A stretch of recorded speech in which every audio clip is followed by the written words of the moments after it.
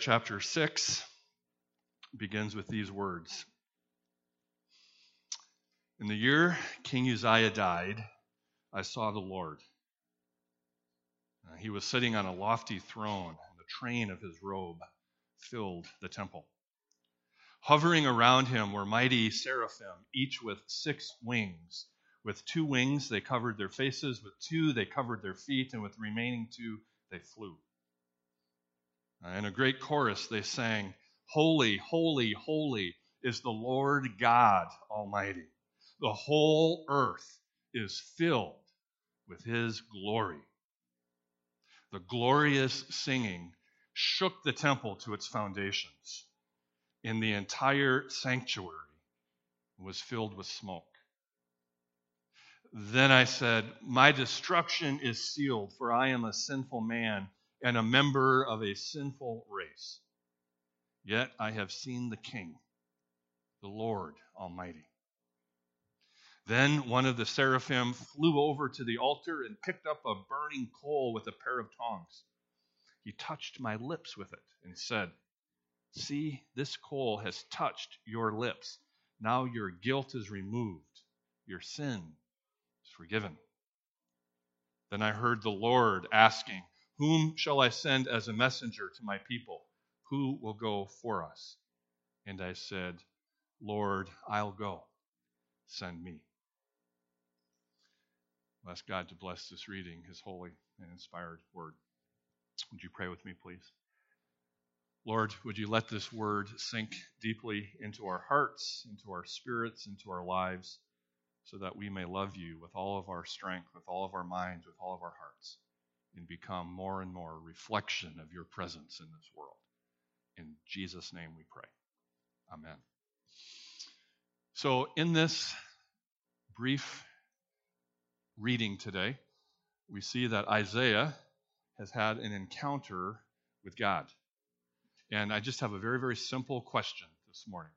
A very simple question for you, a very simple question for myself.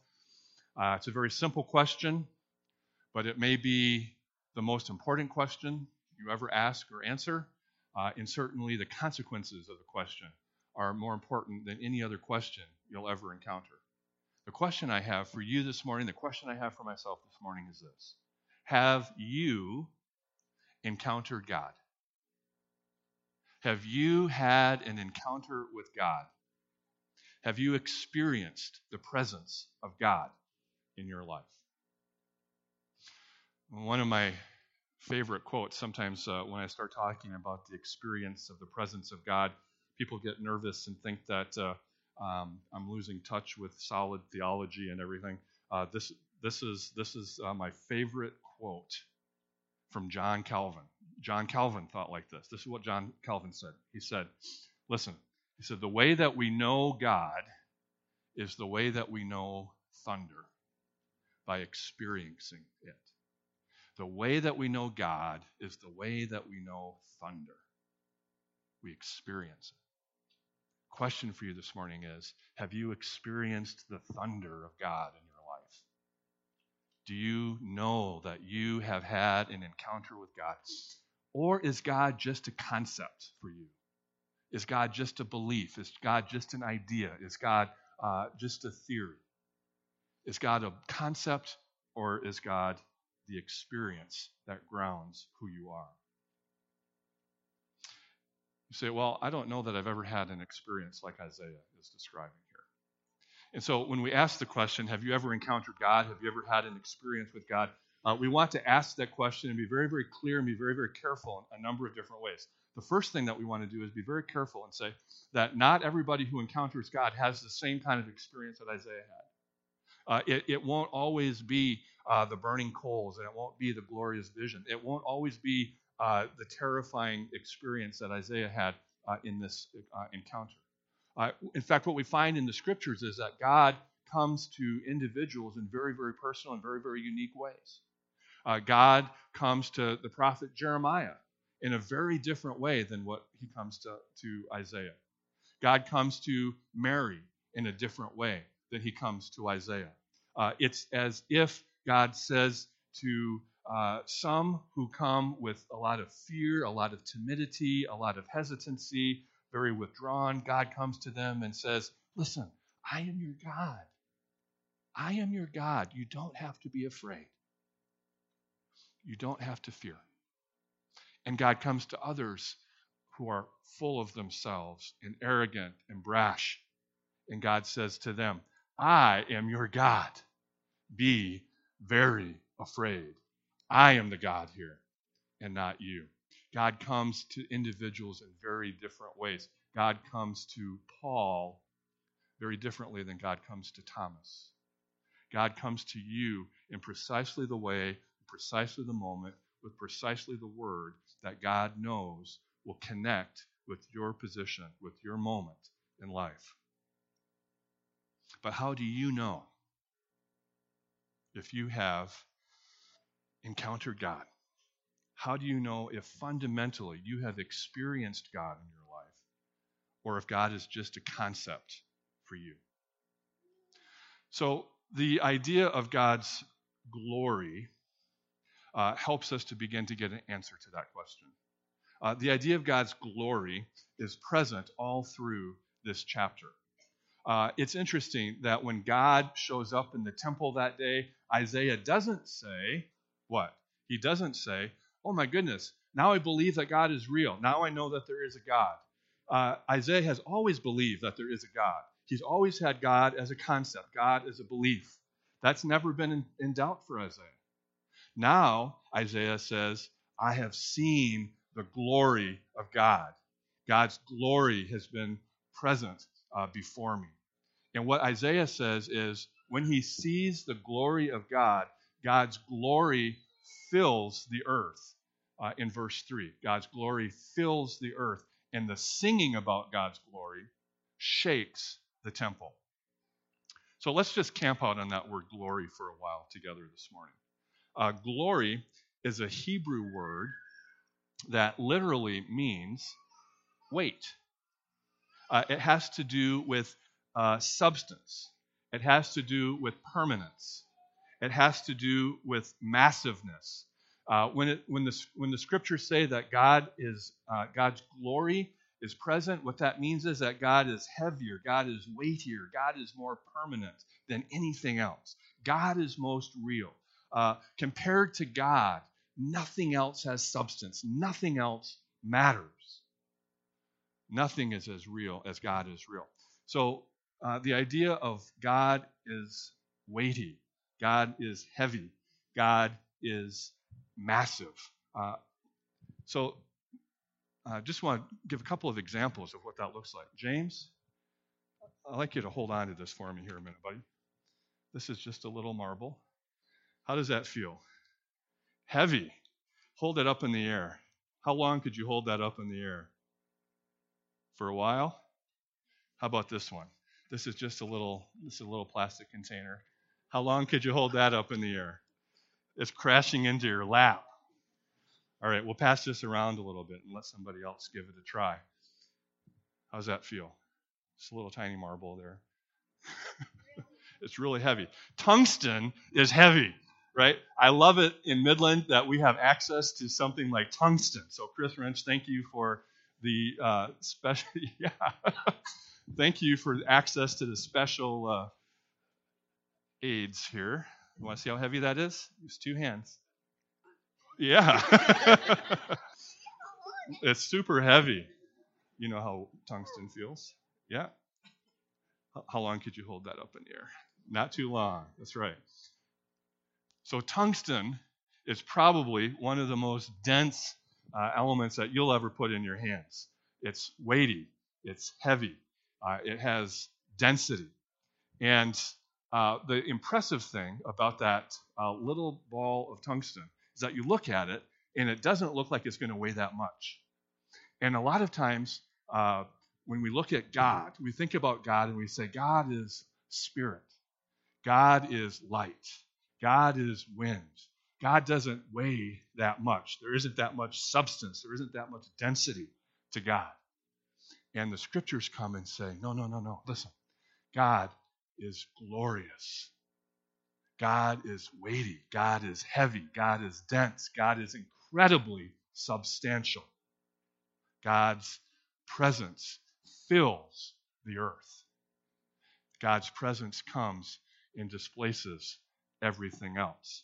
So imagine if we had this little ball of tungsten and we dropped it into a tub of water. It's heavy, yeah? Yeah. If we dropped this into a tub of water, what would happen? It would sink, right? What does anybody think this would float bobbing on the surface? Is there any chance, Chris, that this is going to float? No, there's no chance. This is incredibly dense compared to water. So you know that if you take an object that's heavier, denser than water, and you drop it into the water, what happens? It displaces the water, right? The water moves away. The water is pushed to the side. Why? Because the water, the little ball of tungsten has more glory than the water has glory. It has more weight. It has more density. It has more substance to it. It's interesting that anytime the glory of God in the Bible comes into our world, what happens? Everything else is displaced. Everything else is pushed to the side. Everything else is rearranged around the presence of God's glory that fills the earth. And so God's glory comes and we see earthquakes. Right? If we had a big enough ball of tungsten and dropped it on the floor here, right, everybody would feel the tremor. Right? Everybody would feel the earthquake. And so think about when God's glory comes down to Mount Sinai and what happens on the desert landscape, right? The glory of God comes down onto the mountain and the people feel it in their bones. The earth shakes. The earth quakes beneath them. Think about the moment that Jesus dies on the cross. What happens? The earth quakes. Rocks are split in half. The glory of God displaces everything around it. God is more glorious, more real, even than death itself. When the disciples are gathered in the upper room, waiting for God's Spirit to be given to them, and the mighty wind of Pentecost begins to blow, what happens? The earth shakes. The glory of God is present. Think about Paul and Silas in the prison cell, hopelessly captured, in chains, bound. And what happens? The glory of God comes, and the earth shakes, and the chains drop free. God's presence is heavier, weightier, more substantial, more glorious than the weight of those chains or prison bars. God's glory is ultimate. Compared to God, everything else has no density. It has no substance. It isn't real. God is like spiritual tungsten dropping into a house of cards, and everything else is displaced by it. And when God's glory comes into your life, God has more glory than you do. God has more weight than you do. God has more substance than you do. When God's glory comes into your life, everything in your life is displaced. Everything in your life is pushed to the side. And that's how you know if you've had an encounter with God or not. That's how you know if you have brushed up into the presence of God and experienced God, or if God for you is just a concept. If God is a part of your life in such a way that not much in your life has changed, if God is a part of your life in such a way that not much has been rearranged, if your beliefs and your values and your goals and your agendas all are pretty much the same, then for you, God is a concept. Nothing has been displaced. Nothing has been rearranged. Nothing has been changed. God is a concept. God as a concept is lighter than you are. God as a concept has less glory than you do. So you will shape God into the image that you need and want God to be. You'll shape God to fit your lifestyle. You'll shape God to fit your patterns and your beliefs. You are the rock dropped into the water, and the water shapes around you. So how do you see that in yourself? How do you know if you have God as a concept or God as an encounter of glory? Just a couple of bullet points. One is, if you find yourself saying prayers a lot, God bless me, God bless this thing that I'm about to do, God give your blessing to this endeavor. If you find yourself praying for some inspiration, for some help, hoping to get God on your side in whatever it is that you're taking on, God becomes a resource for your agenda. If you find yourself rejecting the parts of God that are in conflict with your desire to be safe, to be comfortable, to be at ease. If your belief in God, if your relationship with God has never put you at odds with your culture, with your employer, with your political party, with your family, with Oprah, God has never put you at odds with anything in your culture.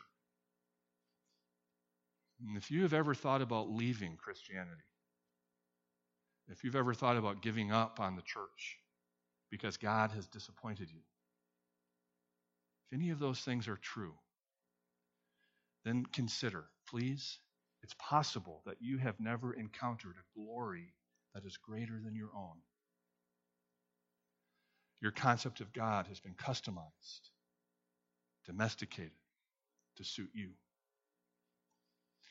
On the other hand, when you encounter God's glory, everything will shift around.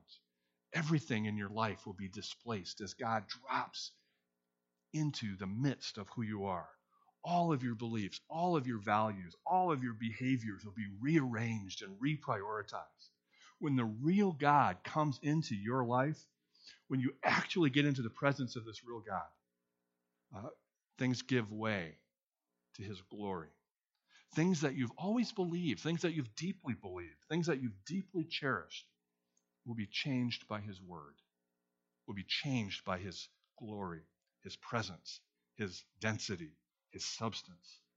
Because God has more glory than your beliefs. Your character will change because God has more glory than your character. Your presence, the way that you carry yourself, your demeanor, what disappoints you, what angers you, what frustrates you, what gives you hope, what gives you joy, what you're drawn to, what you're drawn away from. All of those things will change because God has more glory than anything else. Years ago, writer Annie Dillard observed this about the difference between God as a concept and God as an encounter. She wrote, "Why do we people," she includes herself, "why do we people in churches seem like cheerful, brainless tourists on a packaged tour of the absolute?" She's not always that nice.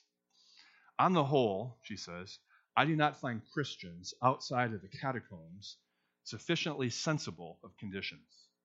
Does anyone have the foggiest idea what sort of power we so blithely invoke? Or, as I suspect, does no one believe a word of it? The churches are children playing on the floor with their chemistry sets, mixing up a batch of TNT to kill a Sunday morning. It's madness to wear ladies' straw hats and velvet hats to church. We should all be wearing crash helmets. Ushers should issue life preservers and signal flares. They should lash us to our pews, for the sleeping God may wake someday and take offense, or the waking God may draw us out where we can never return." She's describing an encounter with the glory of God, the weight of God, the substance of God that displaces and changes and rearranges everything.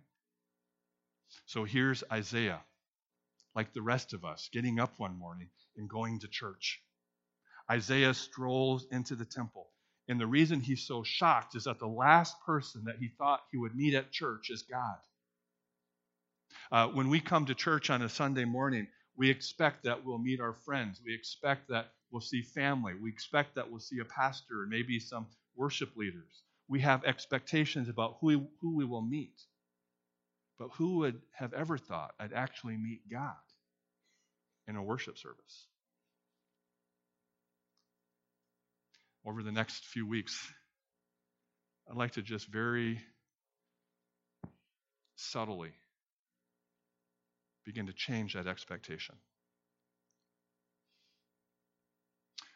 Some of us here this morning, I know, are crystal clear that we've had such an encounter with God's glory. We have felt the weight of God.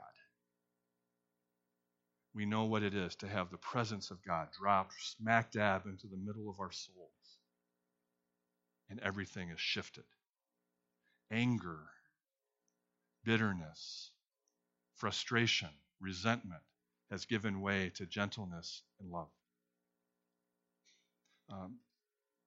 Addictions that had a vice grip on our lives have given way to recovery and to wholeness.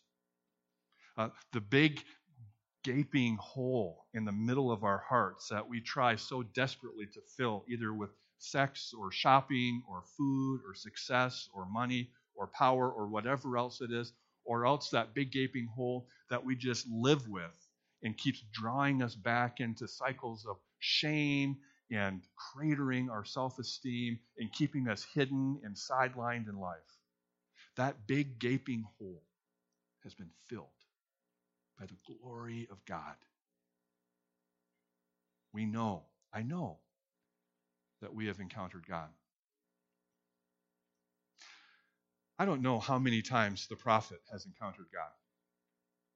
I don't know how many other times in his ministry and his life this happened for him, where he saw the presence of God so startling, so visible, so real. But I don't think it needs to be a lot. I don't think it needs to be all the time. In my own life, I would say a handful of times that the presence, the glory of God has brushed up into my life. There was a time when God healed me from really significant clinical depression. There was a time when, during a prayer time with friends, we knew the presence of God. There was a time or two in a worship service, a time or two in a quiet time, a handful of times. And even to describe that, I want to be very cautious, I want to be very careful. So I think that when God comes in the Ten Commandments and says, don't take God's name in vain, he isn't primarily talking about don't use God's name to swear. What he's primarily talking about is don't attach God's name indiscriminately to things. Don't use God as a trump card. Don't invoke God's name and use God's name to endorse every feeling, every experience, every shiver, every tear, every laughter. It isn't a God sighting every time you see a kitty cat. We take God's name in vain when we do that. So I don't want to take God's name in vain. I don't want to be glib. I don't want to say too much. And I want to say, when you encounter the presence of God, the glory of God, even once, you'll never forget it. You'll never be the same.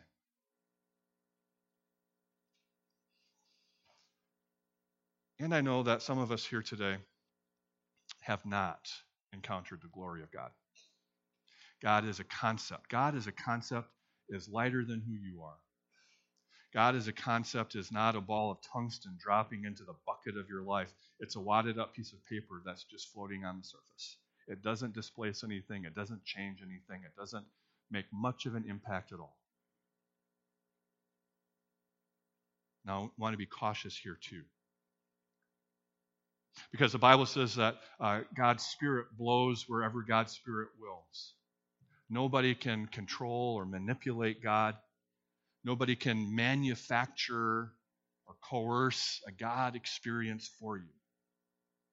And yet, listen to this.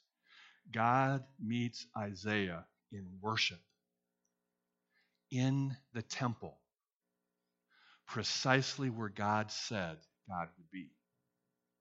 This is precisely where God said God would be. God says, I will live in that temple. I will be present in that place. God encounters Isaiah precisely where he said he will be. The temple as God's dwelling has now given way to the collection of God's people as God's dwelling. When you are assembled together, the scriptures say, you become collectively the dwelling of God. This is what Jesus promised would happen in John chapter 4 when he said that the Spirit of God would be poured out across all people. And this is precisely what does happen in Acts chapter 2 on Pentecost Sunday. You become the place of God's meeting. And so, the expectation that I have, the hope, the longing, the prayer that I have, and that I invite you to join me in, is that in this place, that in the place where God said that he would be, when we gather, sometimes, for some of us, we would encounter the glory of God. And like a sailor who cannot control where the wind blows, but can only position the sails and the rudder and wait for the wind to do what the wind will do. Every week we will come and we will set the sails and we will position the rudder and we will long for the wind to blow. It's no accident that Isaiah chapter 6 gives us the framework for worship in the Reformed Church. If you think about the pattern of our worship services, it lays precisely on Isaiah chapter 6. First, we come into the presence of God with singing, "Holy, holy, holy is the Lord God Almighty." And then we have an experience of confession. I am a sinful person. I live in a land of sinful people, and I am undone. And then we have a moment of assurance where we hear those words week after week. You're forgiven, your sins are cleansed, and you are set free. Experience that coal touching your lips. Know that you are whole. And then we hear God's word. We hear God's message. We hear God saying, who will we send? And we end with a moment of response. Here am I, send me. Every single week we live into this story. We set the sails, we position the rudder, and we long for the wind of the Spirit to blow. And so over the next few weeks, we'll dig deeper into the patterns and practices of worship that we live together here collectively and corporately, and that we live individually. And think about how it is that we do encounter the living God. And I invite you to set your heart on experiencing God's glory, to be crushed by the spiritual tungsten, to be shaken by the earthquake, to be rolled by the thunder until your life is pushed aside and you live in the presence of God. Would you pray with me, please? Lord Jesus, thank you for your word. Thank you that you are present here with us. Thank you that you have promised that you would meet us here in worship, that you inhabit our praise, that you are dwelling wherever a handful of us gather. Lord, meet us. For those who have experienced the density and the weight, the massiveness of your presence, let your glory flow over our lives. Fill this temple, fill this life, fill this land. For those who are being very, very honest, maybe those who have sat here in this room for many decades, many Bible studies, many years of reading and thinking and even praying, and yet somehow you have remained a concept, a belief, an idea. Lord, let your thunderous presence be felt deep disturbingly, lastingly in our midst.